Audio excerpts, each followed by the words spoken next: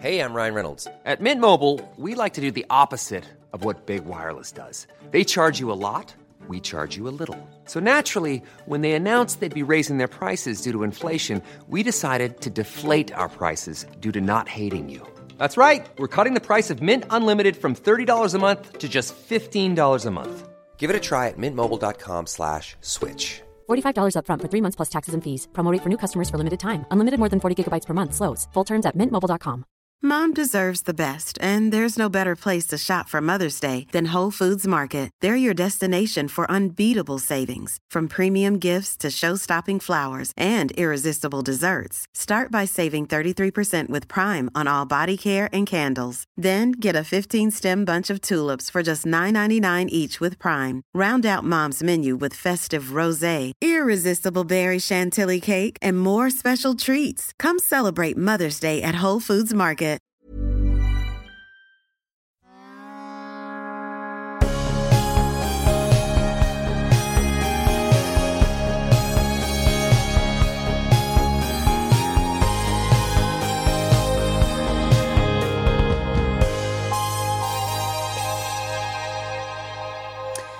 Välkommen till vår podcast Uppstickarna, där vi, Karin Bäcklund och jag, Johanna Snickars, möter framgångsrika kvinnliga thought leaders på väg upp och som sticker ut i samtal om bland annat karriär och kommunikation.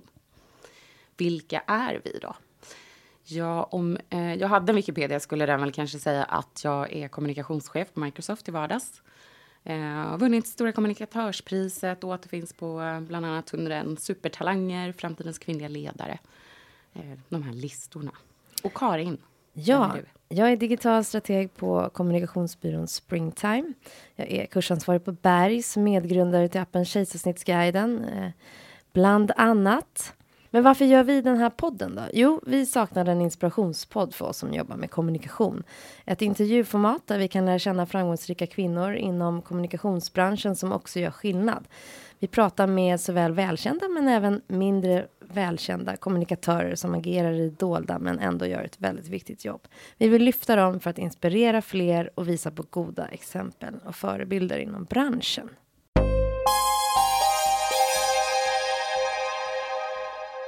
Så dagens gäst är jag superglad att ha här. Vi har Emma Ferrans som är doktor i medicinsk epidemiologi, inget lätt ord, vid Karolinska institutet.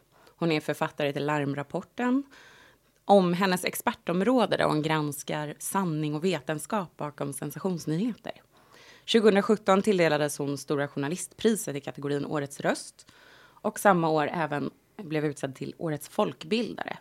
Hon skriver krönikor i bland annat Svenska Dagbladet och har en stor följarbas på Twitter och Instagram där flera av hennes ofta humoristiska inlägg blivit virala, kanske man ska säga. Missade vi något, Emma?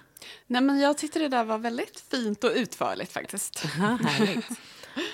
Om du skulle berätta om dig själv i ett par meningar, vad skulle du säga då? Jag skulle väl säga att jag befinner mig med ena foten i akademin och den andra foten i offentligheten. Och det är där jag vill befinna mig också. Att funka lite som en brygga mellan allmänheten och just akademin som är liksom kanske krånglig och sluten på många sätt. Så det är väl lite så jag ser på mig själv. Hur kom du dit du är idag? Ja, det har väl varit en ganska rak väg skulle jag väl tro. Jag tror att jag intresserade mig ganska tidigt för liksom, hur kroppen fungerar. Och, jag läste naturvetenskap på gymnasiet. Efter det så gick jag över och läste biomedicinaprogrammet i Uppsala. Och liksom blev där väldigt intresserad av framförallt psykiatriska diagnoser. Jag kommer från ett hem, jag har 2 föräldrar som är psykologer. Vilket säkert påverkar en på många sätt. Bland annat så tror jag att det gav mig lite någon sorts vilja att liksom komma ifrån lite det här mer flummigare och de här lite mer mjuka perspektiven på hur människan fungerar och lära mig mer om liksom celler och hjärnan och sådana grejer. Och därför tror jag att biomedicinaprogrammet passade mig väldigt mycket. Men att jag ändå intresserade mig framförallt av beteende och psykisk hälsa och psykisk ohälsa.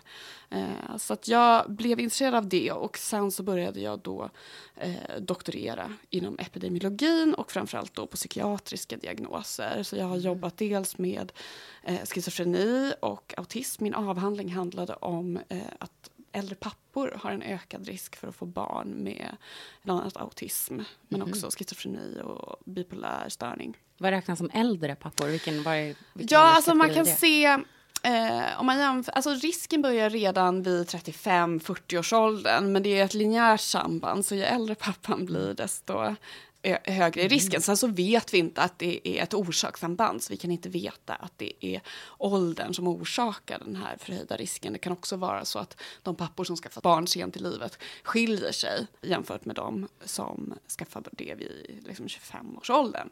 Och att det kan vara det som förklarar det här sambandet.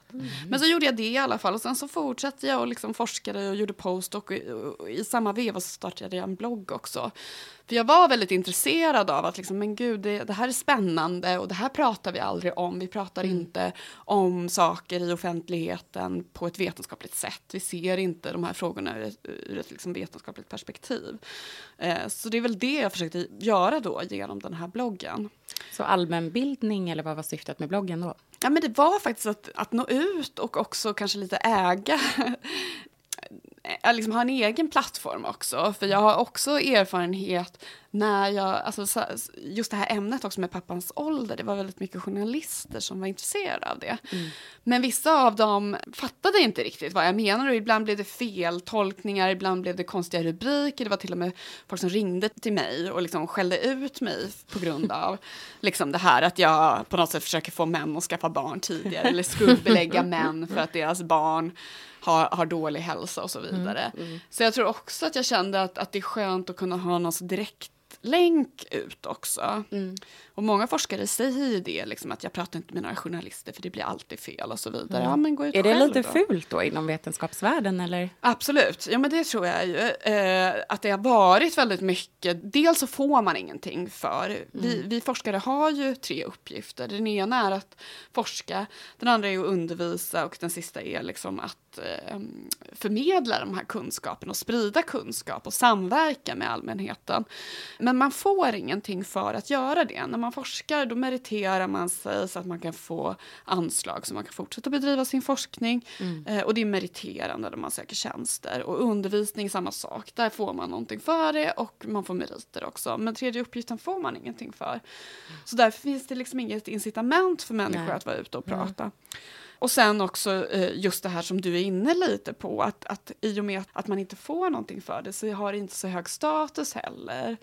Och jag tror många forskare också tänker så här, men det sitter ju någon i Ulan Bator som kan det här bättre än vad jag kan det. Så varför ska jag ut och prata? Så att det finns också någon sorts, alla vet att det finns någon annan som kan det här ämnet bättre. Men det är ju också intressant för er som är kommunikatörer, att det handlar inte bara om att man ska kunna ämnet bäst, utan man måste ju också kunna förmedla det på ett sätt. Ja, alla kanske inte är lika kommunikativa. Nej, men får jag bara fråga då, vad har det gett dig? För du har ju säkert fått ut någonting av. Ja, alltså det ger mig saker personligen mycket. För att jag tycker det är väldigt, alltså dels så tycker jag det är kul att undervisa. Där jag är på min institution så undervisar vi inte så mycket, utan det är framförallt fokus på att forska. Och jag tycker att det är kanske lite segt, det är långtråkigt, många forskningsstudier, det tar ju flera år innan från att man går från idé till att man ror det hela i land. Och det är inte så mycket andra moment däremellan, utan det är liksom den här väldigt, väldigt långa processen. Så för mig, som är lite rastlös av mig, så passar det väldigt bra att kunna kombinera det med journalistiskt arbete, eftersom där är det ju verkligen det här riktigt snabba tempot. Precis, alltså jag skulle aldrig orka göra det bara. Jag förstår inte någon kan jobba som journalist på heltid och sitta liksom på en redaktion och spotta ut sig grejer liksom från nyhetsflödet hela tiden. Men det du här gör kanske lite mer research också då? Ja, precis. Jag har ju liksom lyxen också att jag kanske inte behöver skriva hela tiden. För det är ju också ett problem nu, just det här med att jag tycker att man kanske skriver om vetenskap på ett lite halvtaskigt sätt i medier. Det handlar ju om att man inte har tid alltid att göra den här grundliga kollen som jag faktiskt har lyxen att kunna ägna mig åt. Nej, tid brukar ju gå före. Ja, precis. Och nu är ju liksom mediebranschen pressad också. Det måste gå fortare, man måste skriva fler nyheter. Det finns färre liksom, journalism med specialistkompetens. Men visste du vad du ville bli när du var liten? Eller vad hade du för drömmar då? Alltså grejen är att det är så jäkla sjukt. För jag hittade något gammalt brev som jag hade skrivit till mig själv. Och då stod det att jag ville bli forskare. Och det hur gammal var du då? Nej, jag minns inte riktigt hur gammal jag var. Det kanske var mellanstadie eller något sånt där. Men det låter ju så fruktansvärt lillgammalt. Men jag tror ju också att jag hade någon sån dröm om att bli... inte vet jag, nej, kanske inte liksom sångerska. Jag gick i musikklass, jag gick faktiskt i samma klass som Veronica Maggio. Jaha, roligt. Ja, precis. Så att jag tror kanske alla gick och i någon, liksom, närde någon liten sån dröm. Men så blev det så här för mig istället. Nej, men det blev ganska bra, tror jag, ändå. Men märkligt nog, som sagt, jag trodde faktiskt inte att det var det här jag ville göra när jag var liten. Men just det där som jag skrev till mig själl, det bekräftar ju ändå att det fanns någon sorts tanke kanske. Man kan säga att du är forskningspopstjärna idag. Åh gud.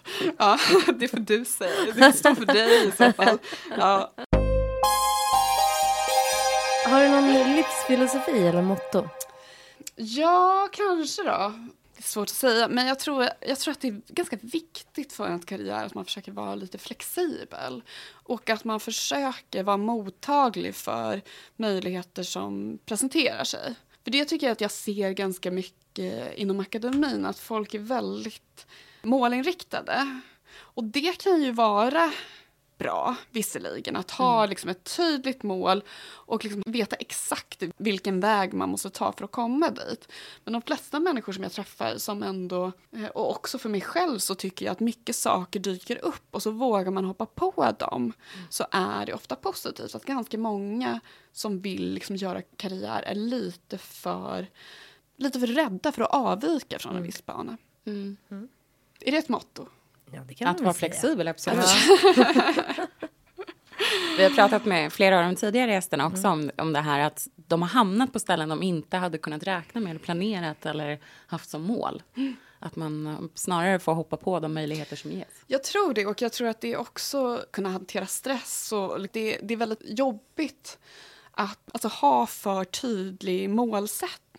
För så fort du avviker lite från banan, det kan vara omständigheter, så blir det så otroligt, men det blir så psykiskt påfrestande för en. När man däremot liksom kan slappna av lite och säga så här, men det här som jag trodde var någonting dåligt för mig, det kanske kommer visa sig att vara en ny möjlighet och så vidare. Jag tror att det rent psykiskt åtminstone underlättar om man kan tänka så, att det här kanske inte det behöver bli på exakt det här sättet. Det kanske kan bli bra ändå. Har du tagit något felbeslut eller har du någon fuck-up i din karriär? Alltså karriär. Jag har ju många privata fuck-ups. Jag tänker tillbaka till liksom alla snubbar man träffade när man var under en viss ålder. Så jag har ju mycket privata fuck-ups på det. När det kommer till jobb, sen så är det lite svårt så här pinpointa, alltså mer sådana där kanske mindre fuck-ups, att man har gjort någon grej och så blev det inte så bra. Jag minns nyligen att jag blivit erbjuden att vara moderator i vissa sammanhang. Jag vet inte om det är min grej, men jag tänkte så men man kan ju testa i alla fall. Så var jag moderator på ett ställe. I den här panelen så var det då 2 kvinnor och 3 män. Men det var så att männen, det var bara en mikrofon och männen tog mikrofonerna hela tiden och bara bredde ut sig och de pratade och det var ganska kort om tid.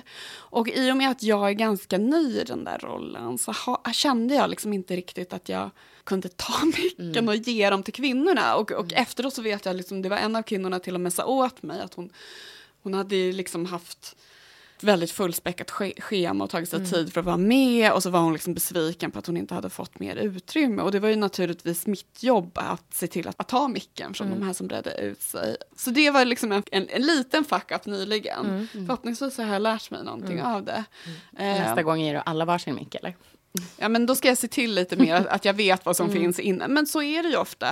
Att första gången när man gör någonting så blir det kanske inte jättebra. Första gången när jag föreläste utanför akademin så blev det kanske inte så bra. Och sen så fattar man ju efter ett tag vad man ska göra. Hur man ska göra det intressant för andra människor och så vidare. Och det var ju bra med min blogg också. Att det var ju min första kanal för att skriva. Och då kunde jag liksom, samma sak på Twitter. Först var mitt konto jättelitet. Så då lär man sig hur man ska, liksom vilken ton man ska ha för att folk ska uppskatta det man gör. Hur stort är kontot nu?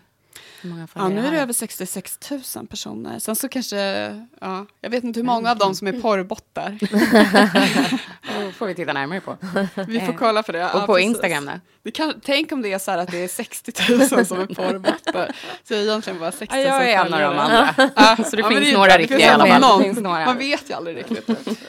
På Instagram så vad har jag där? Kanske 18 000. Det är lite svårare tycker jag. Som forum? Nej, men alltså det är mysigare, mycket mysigare. Men i och med att man inte retweetas så är det väl, jag vet inte hur man liksom lockar, det vet du. Ja, precis. Nej, men jag tänker att du är väldigt rolig. Är det lättare att vara rolig på Twitter, tycker du? För det kan jag tycka att det är. Ja, men jag tror att det beror på hur man är. Det finns ju vissa människor som är jätteroliga i verkligheten och svintråkiga på Twitter. Men jag tror min typ av humor funkar ganska bra. Plus att man hinner tänka några sekunder. Om man ska vara jätterolig i verkligheten, då måste man ju ha en helt annan... Alltså man måste vara mycket snabbare och ha bättre timing. Twitter är liksom så nördhumor. Alltså vi som måste tänka lite för att få till någonting. Vi kan... Den passar sig formatet 140 tecken. Exakt. 280 nu för tiden. 280? Ja. Yes. Men jag tycker det blir för långt. Ja, jag håller med. Jag håller med. Gud, vi bakåtsträvare. Största framgången då? Än så länge. Alltså jag måste väl säga ändå att det var Stora journalistpriset. För det var också... Har det tilldelats någon vetenskapsperson tidigare eller bara journalister? Jag tror faktiskt att jag är första som kommer därifrån. Så det är stort. Ja, det var väldigt stort och jag blev förvånad när jag fick veta att jag var nominerad.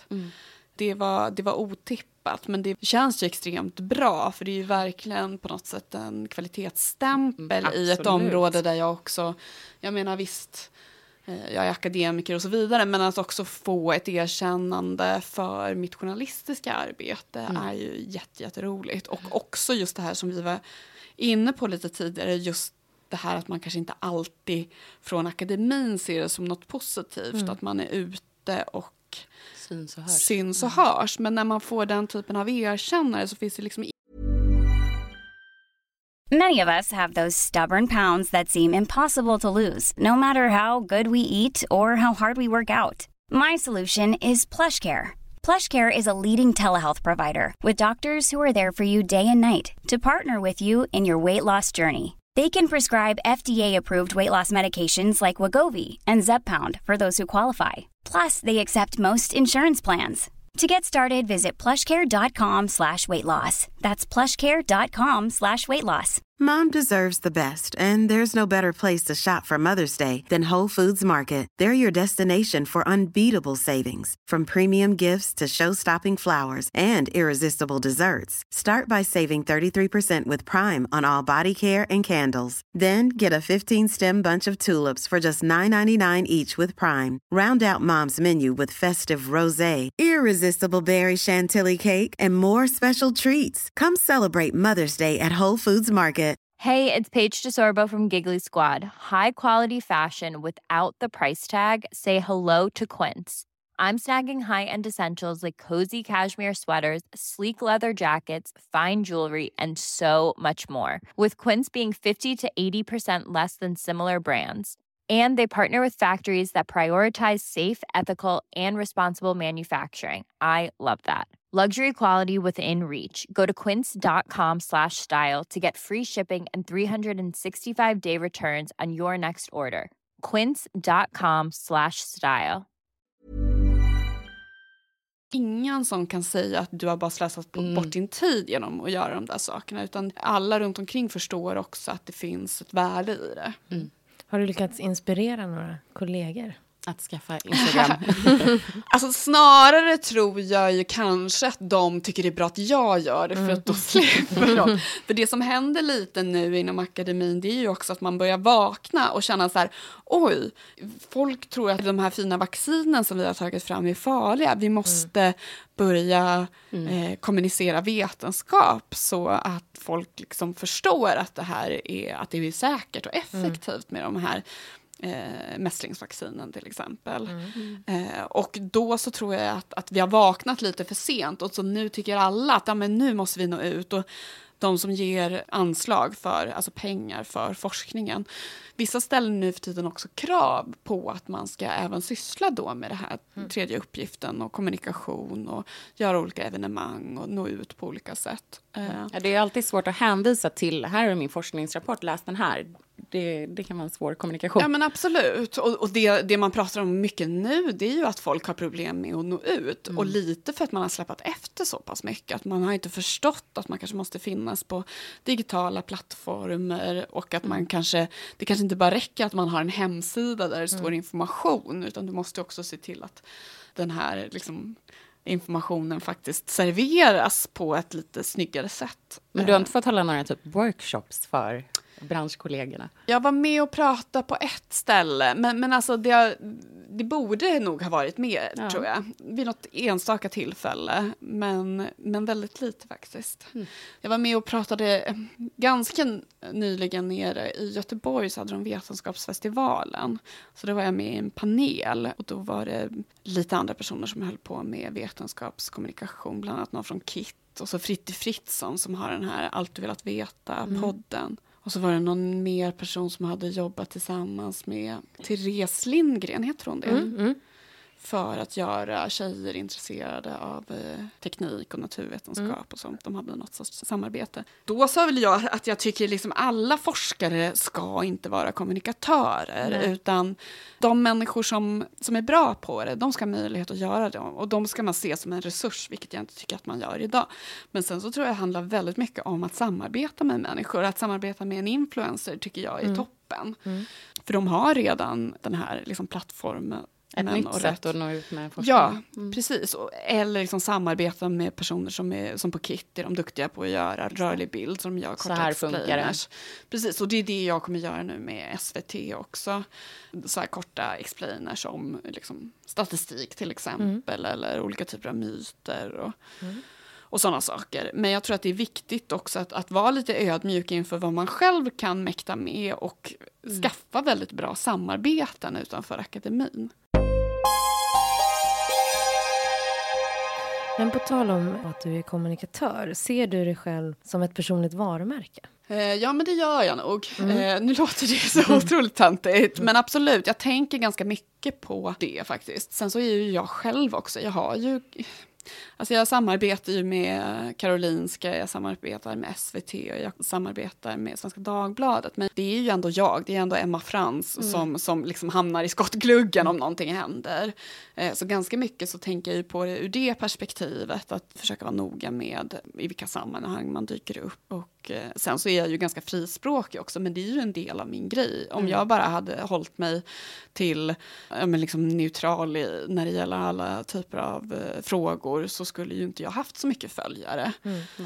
Jag tror man gillar att det finns någon från vetenskapens värld som inte bara liksom talar i faktaformer utan kan vara rolig också. Att just den kombinationen är ganska unik. Men det kan man väl se inom ganska många områden. Att man blir så mycket mer intresserad av en person än ett varumärke eller en myndighet eller ett institut. Det är väl lite så vi människor funkar. Vi vill gärna ha liksom ett ansikte och en personlighet. Har du någon strategi för din närvaro?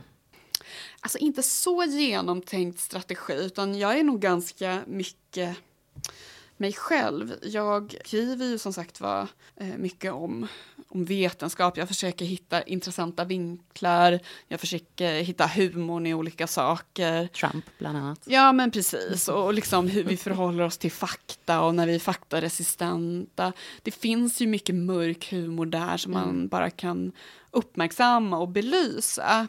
Och det är väl lite så jag på något sätt, så tänker jag på världen. Och det är väl lite det som jag förmedlar också då via mina kanaler. Sen så har jag ju ett konto på Twitter som heter Alternativa flashar, där jag liksom bara flashar ut positiva nyheter eller liksom utveckling över tid. Just det här att vi får hela tiden höra om alla hemska saker som händer, att det påverkar hur vi ser på världen, utan vi tror liksom att allting har blivit värre när väldigt många saker blir bättre över tid.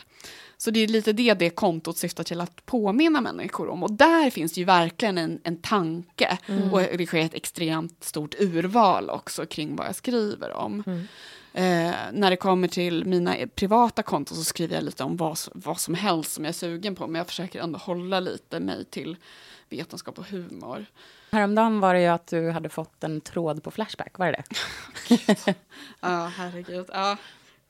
Då har man blivit någon. Ja, man ska ju inte kolla sånt där, men det är ju svårt att låta bli. Men det är ju som sagt, det kan vara... Sen så jag menar, jag skojar åt den grejen, men det är ju också lite obehagligt. Absolut. Är det baksidan med att vara en ja, men jag tror det också att när man får mycket uppmärksamhet, man exponerar sig ju också för den liksom negativa uppmärksamheten. Men det brukar vara en liten storm varje gång man tar någon sorts kliv på karriärstegen. Typ när jag började skriva för Svenska Dagbladet, då var det ju också, hur kan ni låta henne skriva där? För hon är en manshatare till exempel. Vilket jag inte såklart är. Nej, men jag ser mig som feminist, men jag ser mig inte som manshatare alls. Men sen så vänjer sig ju människor vid att jag skriver för Svenska Dagbladet. Och då är det lugnt. Och det är väl samma sak nu, att nu är folk sura för att jag ska börja jobba tillsammans med SVT. Men det kommer också, folk kommer vänja sig och då kommer det lugna ner sig igen. Så det är bara just det att folk kan bli lite provocerade. Får det dig att tänka lite mer på hur mycket av det personliga eller privata du delar med dig av? Ja, absolut. Och det handlar ju också om att när ens konton växer så känns det ju jättekonstigt att lägga upp bilder på sina barn till exempel på Instagram, vilket jag gjorde mycket i början. Tog du bort dem då sen, eller? Alltså det finns några kvar. Så att jag tror ju inte att det är något större problem egentligen. Men när man har ett litet konto, då delar man ju bilder på sina barn eftersom man har folk som man känner nära som följer den. Och de kanske tycker det är kul att sitta, att här sitter jag och mina barn och är på en strand. Så att det är kanske mer så att jag tänker mig att det blir mindre personliga grejer som jag delar nu för tiden. Men det är ju mer liksom för nu är det ju en liten andel av mina följare som är intresserade av att jag åker på semester med mina barn. Har du fått medieträning? Ingen som helst. Det borde jag säkert Självlärd? ha fått. Jag vet inte. Naturbegåvning kanske? Nej, snarare att jag har gjort mycket misstag och sen har jag fått korrigera mig eftersom, tror jag. Nej, men, Vad tänker du i din målgrupp då när du kommunicerar? Jag tror inte jag tänker så mycket målgrupp faktiskt. Däremot så tycker jag ju, om vi tänker på Twitter till exempel, så får man en väldigt omedelbar feedback. Vilket jag tror omedvetet gör att man skriver om en viss sorts grejer. För du märker vad som flyger och inte. Ja, men precis, alltså man har ju, alltså vad heter det, klassisk betingning. Att får man en positiv förstärkning för ett visst typ av beteende så fortsätter man med det beteendet. Medan om man får någon sorts bestraffning eller ingen belöning alls, då släcks det beteendet ut eftersom. Så det är likesen som styr? Lite, och jag tror att och det är nästan snarare någonting som jag funderar ganska mycket över, att man får liksom passa sig där. För att jag tycker att man har sett det också, människor som har skrivit vissa saker som kanske är tveksamma med och blir väldigt påhejade när de skriver om sådana saker, vilket styr dem i en riktning till att bli ännu mer extrema. Och det här tycker jag att man ser liksom lite kring hela åsiktsspektrat, att man blir lite radikaliserad i sociala medier. Och det finns en risk då att man blir lite som sorts en karikatyr också. Det är väl där man får passa sig lite, tror jag. Du är ju epidemiolog. Och jag tänker, du skriver väldigt mycket om fake news och hur faktaresistenta vi faktiskt har blivit. Är fake news en epidemi? Alltså epidemi, det är ju, alla tänker på smittsamma sjukdomar, men det kan också handla om det, ordet betyder liksom ordagrant det som är i befolkningen. Så man kan ju säga på något sätt att har vi sett en kraftig ökning av någonting så skulle man kunna kalla det för någon sorts epidemi. Pratar ju om fetmaepidemier till exempel, och det är ingenting som smittar.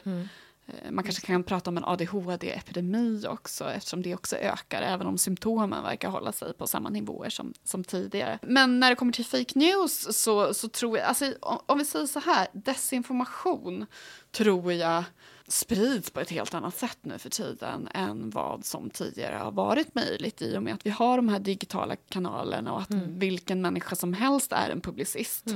Och alla kanske inte har målet att sprida korrekt information, och därför så kan man sprida felaktigheter i väldigt stor skala nu för tiden. Så i den bemärkelsen kanske man skulle kunna säga att det är någon sorts epidemi som pågår nu. Sen exakt just det här med fake news kanske vi pratar om som någonting som är ett helt nytt fenomen, men det man ofta pratar om är ju ren och skär propaganda, och propaganda har vi ju sett mycket. Ja, men precis. Skillnaden nu kanske är att vi som lever i moderna demokratier måste förhålla oss till den här desinformationen. Så det skulle jag väl säga är någon sorts skillnad idag jämfört med hur det har varit historiskt. Men desinformation har ju alltid funnits.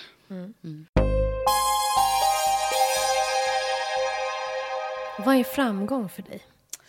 Alltså det är så svårt att definiera, för det finns ju framgång på så många olika plan i livet. Men det handlar nog väl om att nå vissa mål och känna sig nöjd med det också. För att framgång betyder ju, jag menar, det är ju inte värt någonting om man... För det är ju liksom lite det som jag själv brottas med, att jag når vissa framgångar, och sen så innan man hinner njuta av det så är man redan på väg till nästa målsättning, och då blir man ju på något sätt i sina egna ögon aldrig framgångsrik. Så det handlar väl om att kunna utvecklas och nå nya mål, och samtidigt också kunna reflektera över dem och känna att men det där gjorde jag ju bra, och nu har jag liksom nått den här målsättningen, och då ska jag vara lite nöjd med mig själv. Blir du det, eller är du för målstyrd så du är redan på nästa puck? Eller kan du stanna och njuta?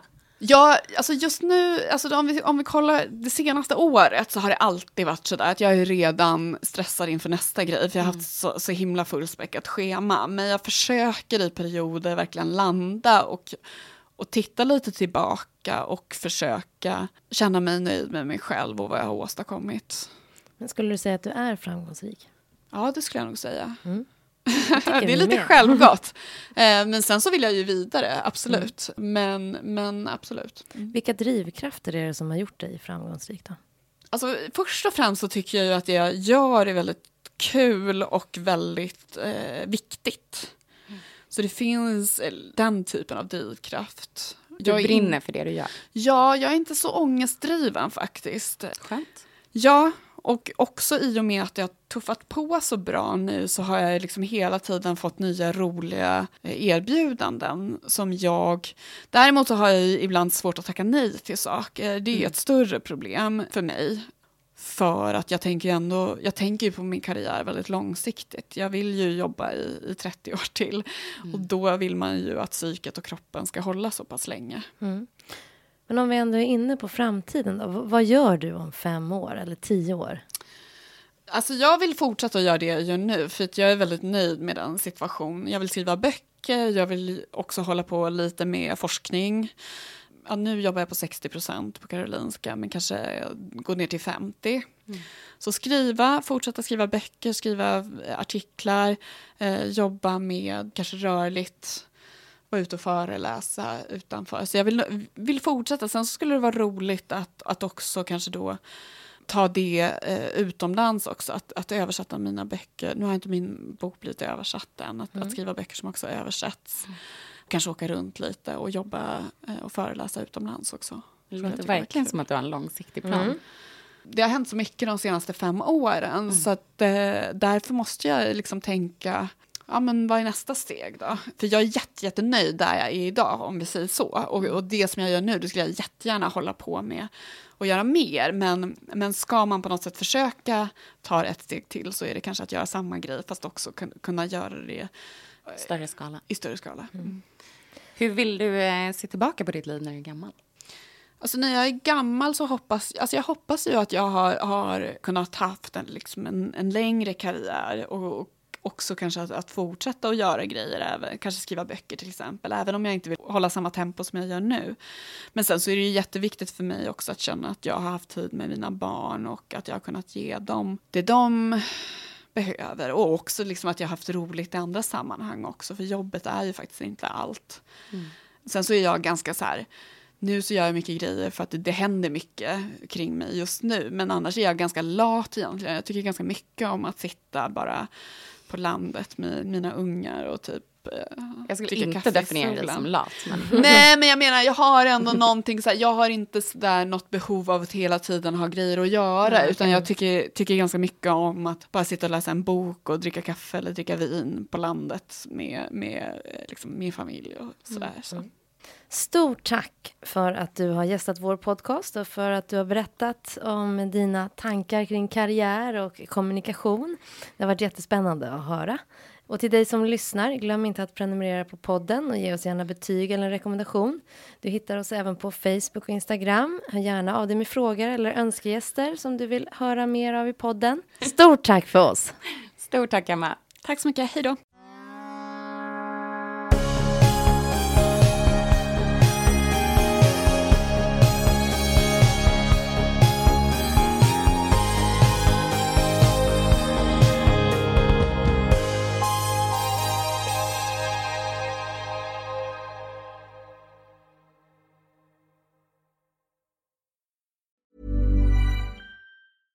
Imagine the softest sheets you've ever felt. Now imagine them getting even softer over time. That's what you'll feel with Boll & Branch's organic cotton sheets. In a recent customer survey, 96% replied that Boll & Branch sheets get softer with every wash. Start getting your best night's sleep in these sheets that get softer and softer for years to come. Try their sheets with a 30-night guarantee. Plus, get 15% off your first order at bollandbranch.com. Code BUTTERY. Exclusions apply. See site for details.